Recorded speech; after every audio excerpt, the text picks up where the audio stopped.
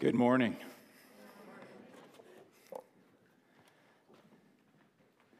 Thank you, worship team, for leading us so well this morning. Thank you, tech team, for all the work behind the scenes and getting us set up, starting in the middle of the week to the final prep today.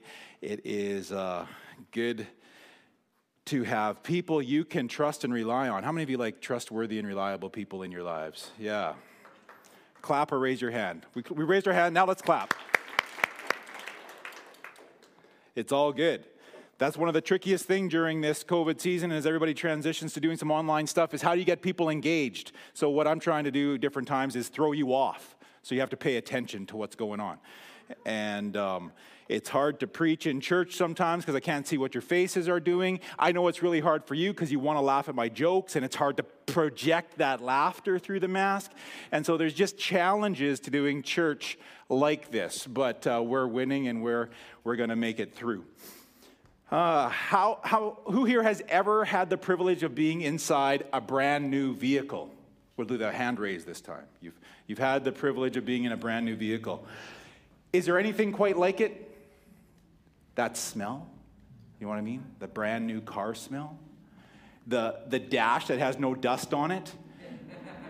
The paint that is perfect, and if you're test driving it or looking at it, they've got it all buffed with a baby's diaper and looking all perfect. The tires are nice and black. For those of you who are family van type people, if you step into a new vehicle, you notice a couple things. There's not crumbs everywhere. The cup holders smell like fresh rubber. Then sour milk. I worked on that line all morning. That the cup holders would smell like nice, fresh, new rubber rather than sour milk that spilt out of the toddler's sippy cup. There, I spilt it out of my mouth, the words I was trying to say. Those new vehicles, no matter if it's car or a truck, four-door or two-door, they are a beautiful, beautiful creation. And if any of you have ever had the privilege, I haven't had the privilege of buying one, but you also know that those come with their own challenges. Like as soon as you drive it off the protection of their beautiful lot, they lose 25 or 35% of their value in the first 100 meters just because you drove it off their safe place. Those vehicles, they leave the safety of the lot and they head out in the real world. And in the real world, you know what happens, right? Somebody's dropped their 2x4 in the middle of the road and you have to dodge around it. Winter came and created a pothole where there wasn't a pothole a month or two ago. You hit it with your tire. It takes a beating just living in the world off the safety of where it was perfect, the car lot. And then that unthinkable thing happens where an accident takes place. Your fault, somebody else's fault, it doesn't matter because in the end, it's a total write-off. Where it's been a collision with something, whether it's the light post or the concrete standard or another vehicle, there's been an accident. And that takes this beautiful car that you were driving in its beautiful state to a position of twisted metal where the tow truck is the only one that can move that machine. At that point, it's called a write-off or a total loss vehicle. There's an insurance claim that happens if you remember to pay your insurance, which we hope you have. And that vehicle has now gone from this beautiful new creation to a total uncreated piece. It has been destroyed. It's been twisted up. Its original purpose has now been lost because you can't even drive it. This creation was given to you to enjoy the wide open roads and wide open spaces of Idlewild Drive in Saskatoon. And now it is good for nothing. It's good for the trash heap. Maybe you can part it out and sell a few parts that didn't get totally damaged. Maybe it becomes metal recycling. But it's now uncreated. It's no longer serving the purpose it was created for. Until there's a handful of people in this world that have this mastercraft ability, and they're able to see a twisted piece of metal that would intimidate all of us because we don't know how much it damaged. My headlight is broken. Does that mean that the back taillight won't work anymore? Those kind of thoughts. We just don't know how to fix it right. And that person comes along and they see the potential in the uncreation. They see the messed up state, but when they look at the messed up state, they see what's possible at the end of the resurrection of that twisted vehicle. And somebody comes along and they say, that's perfect, I can work with that. And they take this twisted metal and they take it to their shop or their yard. First of all, they paid for that damaged vehicle, key point. They've had to pay for it, make it theirs, and then they take it into their care, and that person gets new parts, and they fix it up, and they get everything straightened up, and they paint it, and it's basically as good as new. They get the certifications and inspections that are needed for it to be all insured up and good for the road. And now it is no longer a total loss vehicle. What is it? A previous total loss vehicle. It is a previous total loss vehicle. It has been recreated. The only way you know, actually, for the majority of us, again, there's always somebody who can see something I can't, but the only way you would really know driving down the street in your neighborhood, wherever you are today, wherever your home is, if you're watching online, is if you stopped every car, opened the driver's door, and looked inside, and is there a yellow sticker there that says it was inspected and reinsurable? That's the only way you know. You can't tell from the outside. It's been recreated. The thing about, and I would say that they are as good as new because I've owned a number of vehicles in my lifetime. Not all because I've had to recycle them because of accidents. Just want to clarify that. But I would say half of the vehicles I've owned in my life have been previous total loss vehicles. The journey of mankind might be compared to such an illustration as I just shared with you. That we have been created by God. And that Adam and Eve were the first man and woman, and they were created perfect, so perfect that they got to enjoy creation, enjoy relationship with God. They were so perfect that God created them with a free will so that they could choose to be in that relationship. It was like perfect. It wasn't like marriage at the place now where our rings tie us together. My wife stuck with me. Those relationships at the beginning, they were all choosing each other and loving on each other. We took ourselves and our free will and we sinned against God thinking that we knew best, and sin took us, spun us into the ditch of sinfulness and brokenness, and we had our accident. And we went from being created as these perfect beings in the image of God for relationship with God, and we became uncreated, twisted messes. And it all started by a simple act of disobedience, eating a piece of fruit. And you say, well, that doesn't seem so big. Well, now that hundreds and thousands of years have gone by and we have got really good at disobeying God, just look at the layer and layer of what sin and brokenness have done. It has been compounded and compounded, where it's gone from disobeying God to, by eating a piece of fruit, trying to prove that man knew better or they could be like God, knowing right from wrong. And instead now,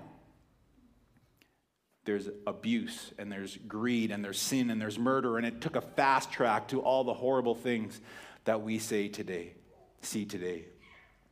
God came along and he said, I can work with that. I see potential in that mess of humanity, and he provided a way for us to be recreated.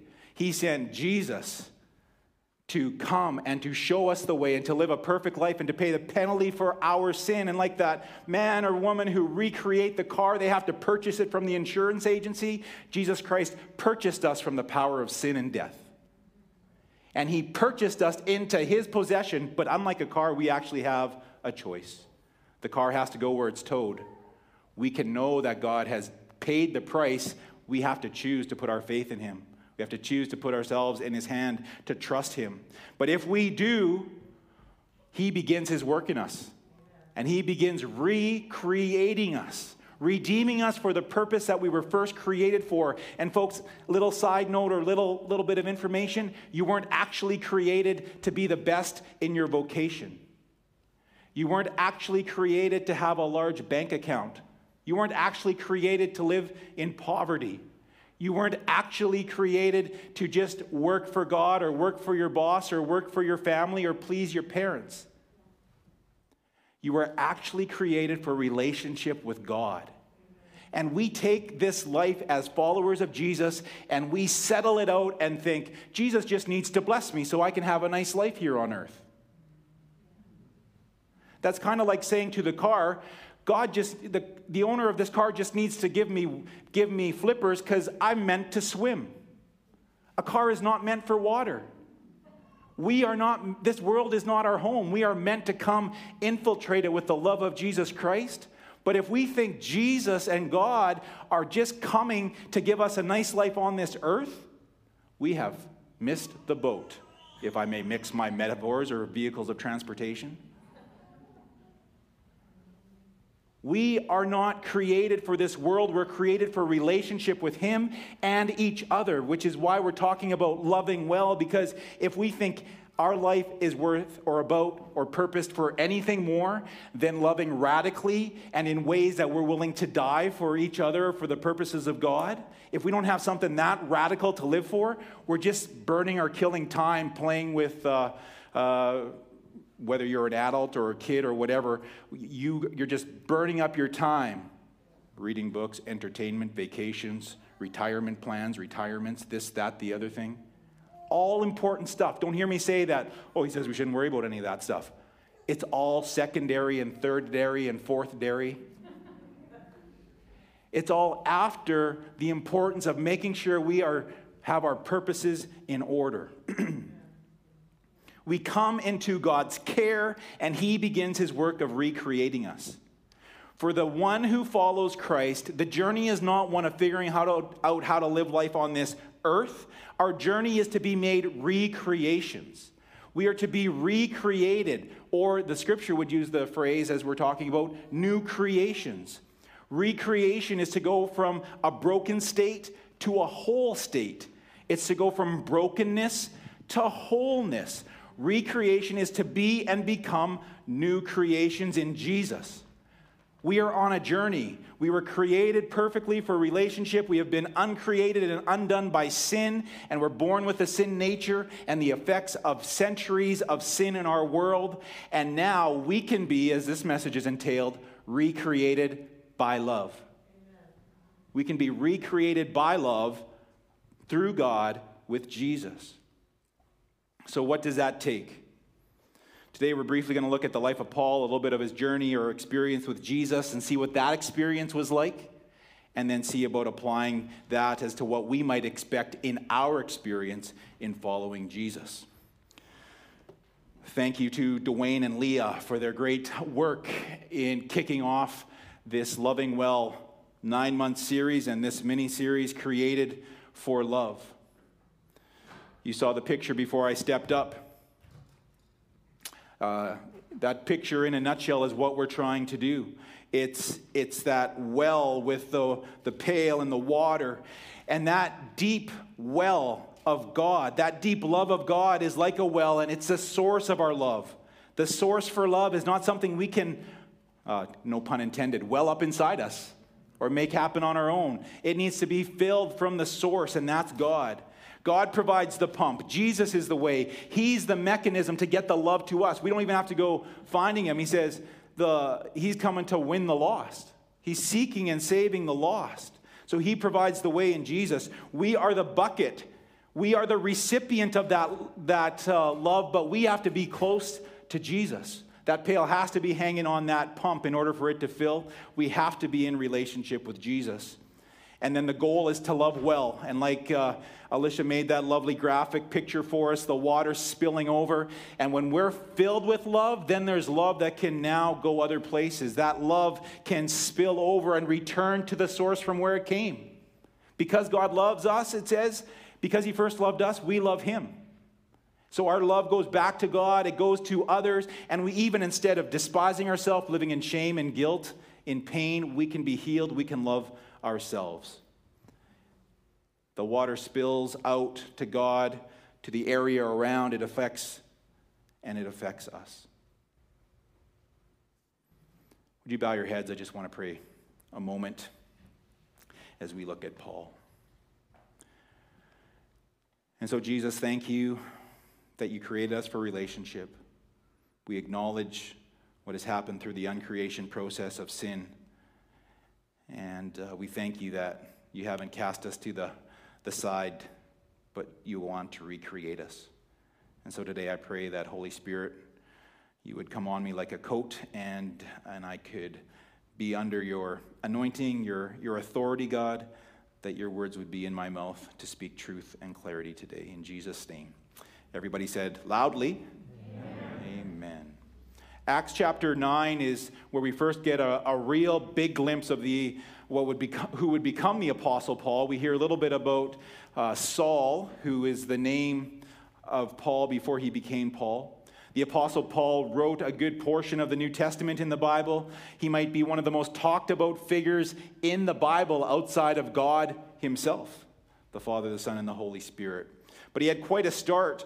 We see him in Acts actually opposing the followers of Jesus. He was persecuting Christians in Jerusalem. The followers of Jesus were seen as a threat to all those who wanted to honor and follow God by keeping by living in Judaism and following the Mosaic law. So Saul was persecuting Christians and followers of this way, followers of the Messiah, believing that he was doing God a favor. Saul actually thought he was doing the right stuff. Anybody ever here thought they were doing the right stuff only to find out that they were doing the wrong stuff? Maybe that's enough of a sermon today. Saul actually thought he was doing what he was supposed to do. However, he had missed it. They had missed it in that Jesus had fulfilled the law, and there was a new law in town. The law of love. That was going to be what we were to follow because it fulfilled everything else. So Saul was furious in what was going on and that people were being turned away from following the Mosaic law and Judaism. And so he asked for letters from the high priest to carry on his cleansing work outside the city of Jerusalem in other places. And so the high priest was only too pleased to give him letters, it would seem. And so Saul went out, heading to Damascus, to gather up, imprison, and punish people who were choosing to and claiming to follow Jesus. And apparently, Christians could hide and stay safe, but really, when you've met Jesus and you're following him passionately, it's pretty hard to keep it a secret. Saul apparently was able to track some people down. And so, at the beginning of chapter 9, it says the description was Saul was breathing out murderous threats. Everybody say murderous threats. Murderous threats. How many of you have been don't raise your hand. At home, don't raise your hand. Think about this. How many of you have ever been so mad and angry you could be accused of walking through the streets or walking down the road breathing murderous threats? Maybe today's phrase for that is road rage. Maybe that's murderous threats. Maybe saluting people that they're number one with the wrong finger is a murderous threat. And so Saul was doing it from the purpose of not being cut off on the road, but he was doing it because he thought he was doing God a favor.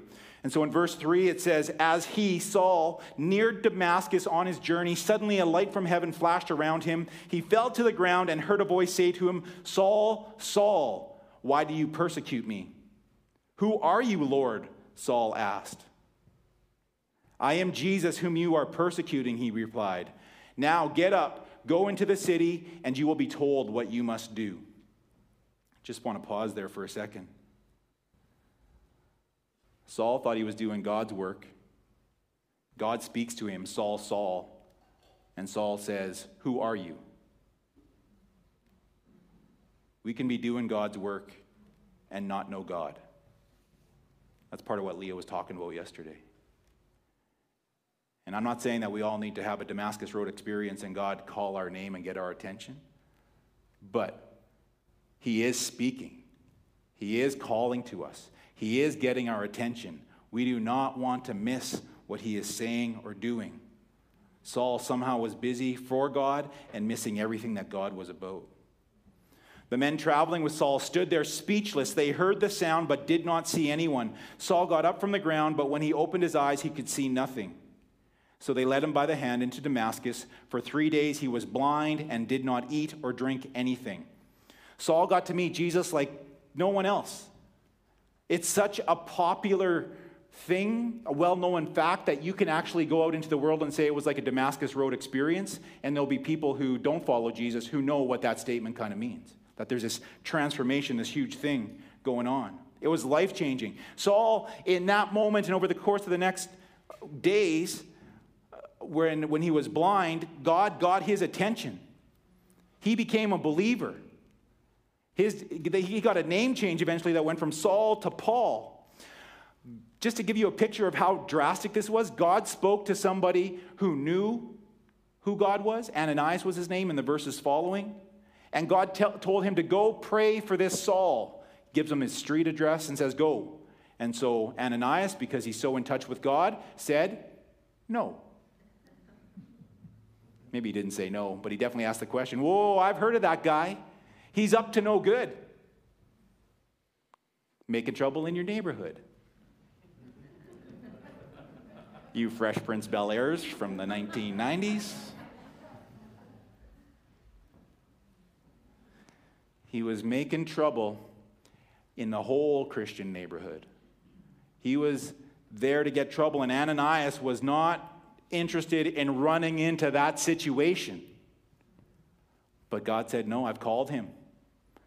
He actually says in one of the verses, Saul needs to know how much he's going to suffer for my name's sake. If you think you are getting to follow Jesus only because it's the closest thing to Disneyland in Saskatchewan, consider that scripture for a little bit. Saul was going to have to consider what he was going to have to suffer for the sake of Jesus. And when Saul got to the end of his life, he wouldn't have traded it for the world. He wanted to love and follow God. That's the kind of transformation that took place. And so this prayer happens. Scales fall off Saul's eyes so that he can see. And in verse 20 it says, at once he began to preach in the synagogues that Jesus is the Son of God. And in the period of time that ever takes place in the next 5 verses, Saul went from persecuting Christians to meeting Jesus, to being healed, to preaching about Jesus, to where, within a couple verses, verse 23, it says, there was a conspiracy among the Jews to kill him.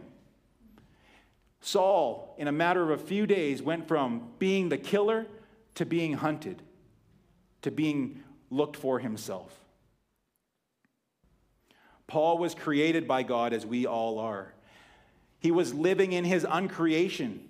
I don't know what Paul would be like face-to-face pre-conversion, but I think you have to be some kind of special dude when you are standing there watching Stephen, a humble follower of Jesus, say that he is committed to Jesus. People stone him and die. The people throw cloaks at Saul's feet to get his approval, and Saul is basically giving the thumbs up. Good work, guys. Another one done. That has to do something to your heart. Has to be hard. Has to be arrogant. God got his attention, though, and became a new creation. Later on, Paul wrote to the Corinthians believers in chapter 5, verse 14. He says, for the love of Christ controls us, because we have concluded this, that one has died for all, Jesus died for all, therefore all have died, and he died for all, that those who might live no longer live for themselves, but for him who their sake died and was raised. Saul could definitely say that. Paul could definitely say that. He totally gave and lived his life for Jesus. From now on, therefore, we regard no one according to the flesh, even though we once regarded Christ according to the flesh. We regard him thus no longer. Therefore, if anyone is in Christ, he is a new creation. The old has passed away. Behold, the new has come. He is a new creation. The old has passed. Behold, the new has come. Just as a little aside on that verse 16. Therefore, we regard no one according to the flesh. I don't want to take it out of context, but if you and I, in COVID times, in heightened political times, and stressful times, view people according to the flesh, it would not seem to me, according to that scripture, that we are viewing people through the right framework. That we are supposed to be viewing people not according to the flesh, not according to their opinions, not according to the way they live their life, but we are to view them as Dwayne emphasized a few weeks ago, as image bearers, that people are in the image of God, and that their particular opinion on a particular thing probably isn't going to be what determines their life or their eternity, except the one thing of who is God to them, who is Jesus to them. And so that's where our priority needs to lie. So we have become new creations when we have accepted Christ. But what I really want to tell you and set up for the next number of messages is the fact that we are becoming new creations. We are both saved and we are being saved. We are already saved. We are being saved. Boston Beutler was my son when he was born, and he is becoming my son as he learns how to live as an adult and follower of Jesus. We are both are and becoming at the same time. But the problem with us and the problem in the world, the Christian world that I've grown up in, is that we kind of hide in the background the becoming piece. We want to capitalize on the born again piece, the saved piece, the I'm a new creation piece. But we forget that we are in a transformation period and season of our life till we get to heaven. And so if we don't understand that there is a becoming transformation that needs to take place in our life, we actually think we got it all when we prayed and asked Jesus to forgive us. Now that's a conundrum because we did get it all. We got Jesus. There's nothing more to get once you've got Jesus. But he's not done with us. He wants to work it out in us. And I don't know if you're like me, but sometimes a little thick in the head. I don't get it quick enough. I'm not fast enough. There's too much stuff to fix. I go into overload. I'm like the robot that has circuit malfunction, and all of a sudden I'm starting to fry and smoke if I try to get it all right at once. I don't think I've ever done this move before in church. I hope you enjoyed it. You might never see it again. We are complex beings. Social, mental, physical, spiritual, and emotional. And when we put our faith in Jesus Christ, our spirit is reborn, and we are made new, and we are brought into relationship with Jesus Christ. But that spirit is in this old, tired body, with its old, tired patterns, with its old, tired perceptions and opinions and emotions, and has been affected by so many things that has gone on in its past. So much so that what I think is coming in the future, I'm already thinking about is happening the way it happened in the past. That's the filter we look through. The past informs the current. But we like to say, no, I'm a new creation. That old stuff doesn't affect me. That's kind of like saying you could have that redone car, that recreated car without having the old car. No, you have a recreation because you had a previous creation. We bring ourselves with us to the show. Jesus has something to work with. But he doesn't work with us as just, oh, boom, it's like he's born from day one again. No, he's working with my stuff. He's working with the way I treated my parents. He's working with the way I treat my children. He's working with my way that I view the world, view the environment, view my bosses at the Rock Church. That's the kind of stuff he has to work with. And if we don't acknowledge that he has to work with that kind of stuff, then we aren't going to give him that kind of stuff that is actually in our lives to be transformed. If we aren't transformed, you are newly created uncreation.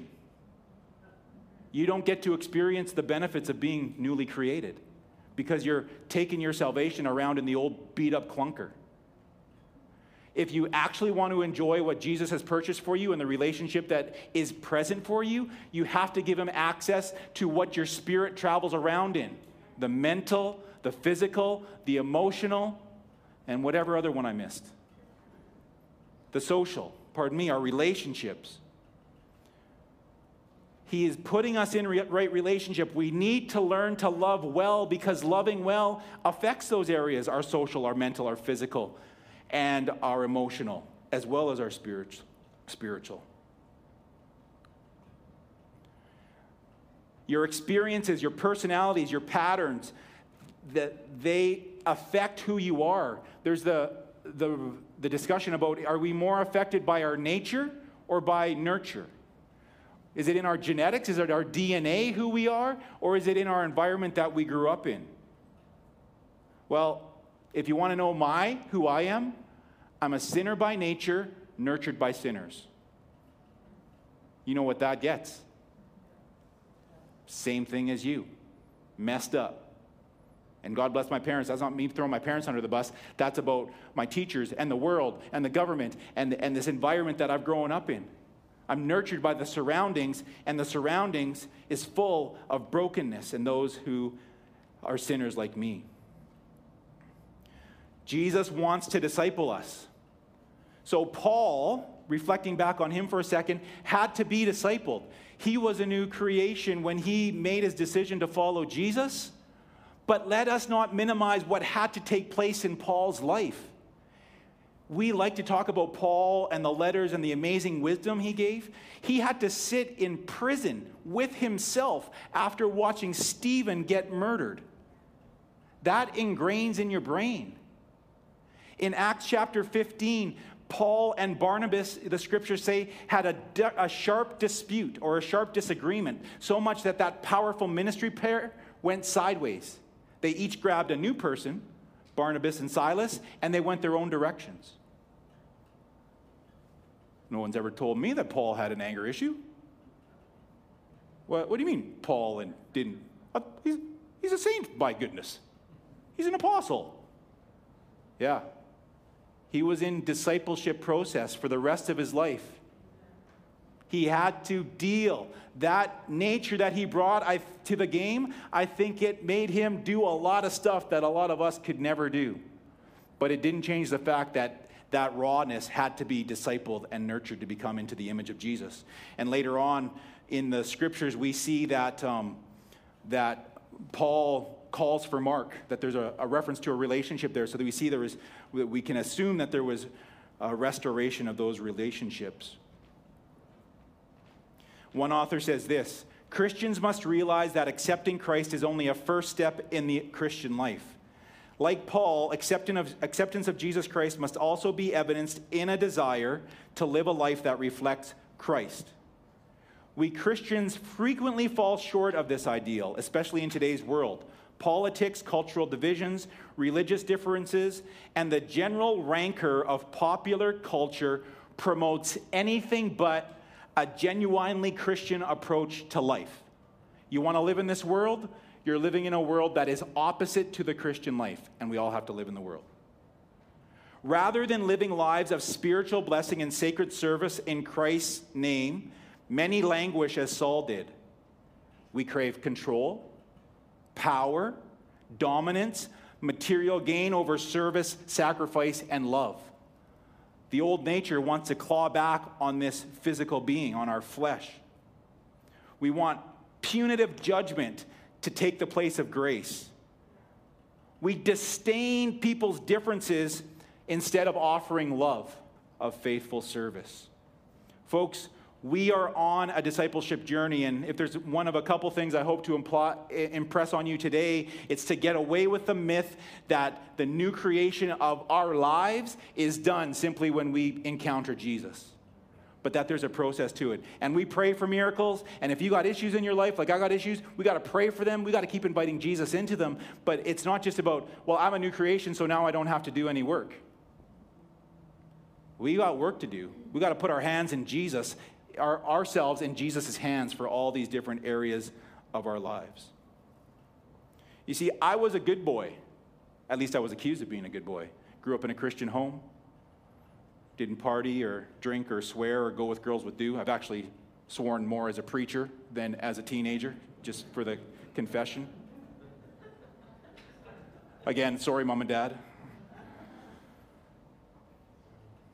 But I wanted to love God. I wanted to do what he said. I wanted to be my wife's hero, my children's hero. I wanted to do it right. And prior to the journey of what my wife and I have been on for the last 10 years, there was a time about 12 or 13 years ago, my wife and I are sitting in a car about to drive to Whitewood. Our children are in the car, and I'm on the phone with my mom. My wife and my mom are trying to encourage me about something that I can't remember, but it was something about taking care of myself and doing something differently that was more healthy for me. And I was crying on the phone, and I was yelling, and I said, when will it ever be good enough?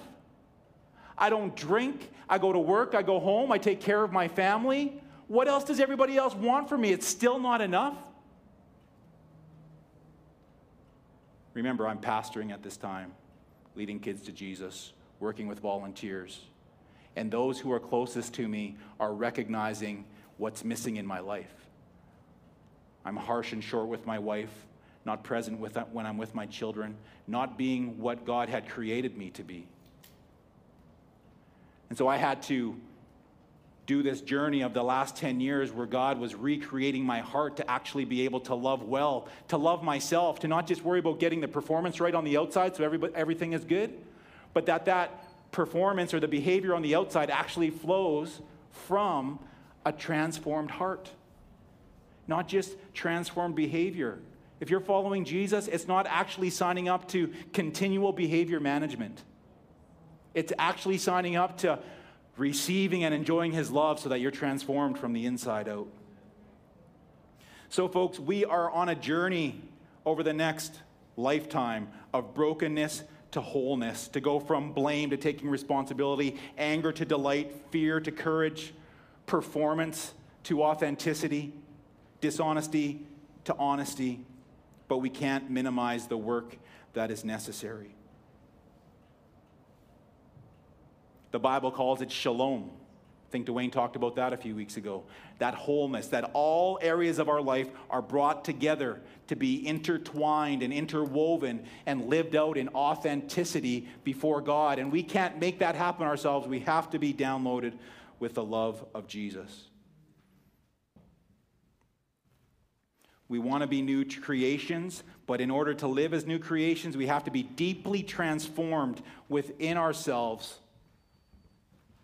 And then we can live differently on the outside. And so God wants to heal us. Leah said last week that we were told, as Pete also writes in his book, Pete Scazzaro and Emotionally Healthy Spirituality, that we were emotionally healthy and, we were emotionally unhealthy. My wife's shaking. No, I tell you, you were not healthy.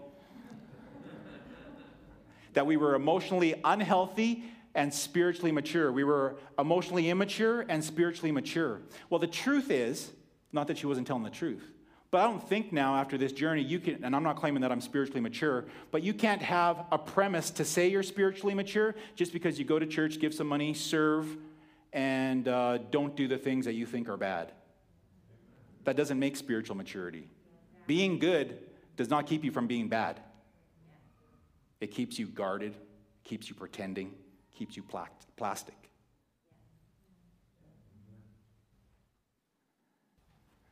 We actually need much more than that.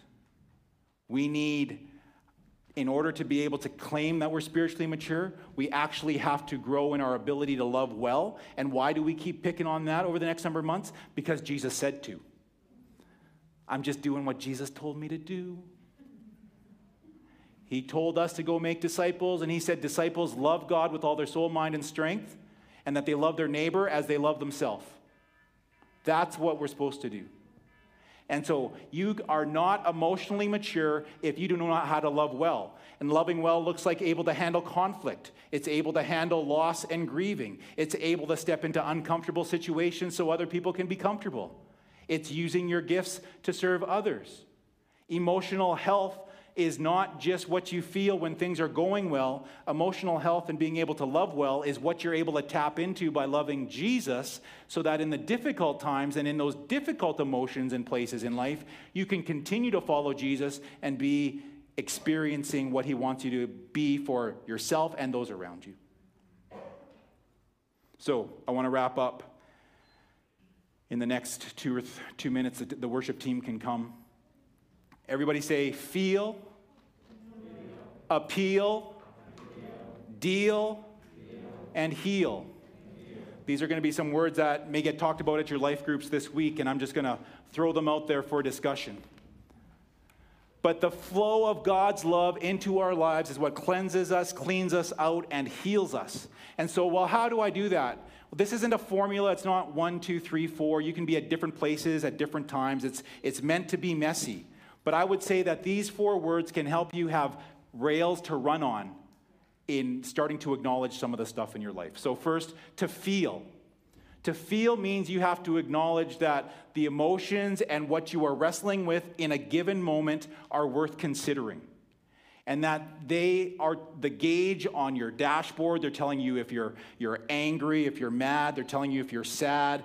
And you're acknowledging that your job is not to avoid them and get to somewhere else, but to go through them. And that Jesus is offering them to you. He's created them to you as a gift, as part of the radar in your life, as to know what you need to deal with. So I can feel a certain way when my wife kisses me. I can also feel a certain way when my wife reminds me I didn't take out the garbage. Those feelings can indicate, they might just be glancing things, nothing to deal with. But if I'm having that feeling of not doing what she asked for the 10th time in a row in 10th days, it might be indicating a discipleship issue, like learning how to love well. That's a pretty simple little example. So you got to feel. Then we appeal. We're not trying to recreate ourselves. The best prayer, I was at a pastor's retreat a year or so ago, and Pastor Hart from Manitoba was there, and he was standing in the back, and he was asked, pray your best prayer over lunch. And he yelled back within a second, help me, God. That is what the appeal is. God, I can't do this myself. Help me. I'm angry at Leah again because she's angry at me. My boss came in to keep me accountable on my job, and it feels like he's just breathing down my neck. My neighbor blew his lawn clippings and let his leaves blow onto my lawn. There's some of you in this that have that issue right now. You have trees in the wrong spot. Or the trees are in the right spot and the leaves are in the wrong spot. Our goal is to invite Jesus into it, not go it on your own. The appeal is, help me, Jesus. I invite you into the middle of this stuff. Start to work in my life. So it's an acknowledgement to open the door to have him work in us. Feel, we acknowledge we can feel it and that there might be something to it. If there's nothing to it, it's okay. Doesn't hurt to ask the question. I wonder what's going on. Holy Spirit, you've shown me there's something. Jesus, help me. The third one is to deal. We actually have to deal with it. We could just go into our prayer closet and pray about it, and maybe there's a few issues that it's just about praying it away. But actually, there might be more like apologizing it away. Jesus, forgive me for how I've neglected my wife. Jesus, forgive me for taking my boss and a job for granted. Jesus, when my first boss at my first job yelled at me because I did it wrong, every time I get called into the boss's office, I'm shaking with fear. I acknowledge that to you. I ask you to heal my heart. There are things in our life that Jesus wants to step into because we're bringing our whole self with us after we've been forgiven, that he wants to heal in our life. So there's homework to do. Sometimes there's reading to do. If you're like Leah and I, sometimes there's counseling or therapy to go through to have someone help pull off the blinders so you know what you need to deal with Jesus. There's work to be done. And then the fourth one is heal. I will rest and wait. That I will do what I need to do. And I will be diligent to the process. But I acknowledge that Jesus has to heal me. And his water needs to wash over me and flood me. And that he will heal me. And so I can't make him go any faster than he chooses to go. I can just be as willing as fast as I can. And I will trust that he will heal me, and if he exposes something else in my life, I will be faithful to deal with that. This song is really going to minister to your heart as the team leads you in worship, and then Pastor Dwayne is coming to close. And I encourage you that you invite Jesus into this stuff, and you acknowledge that you are not finished work. You know that, but sometimes in our Christianese stuff, we feel, no, I'm all good. I'm victorious. I'm all that. All we are all that on is on a journey. And so keep bringing it to Jesus. Love you guys.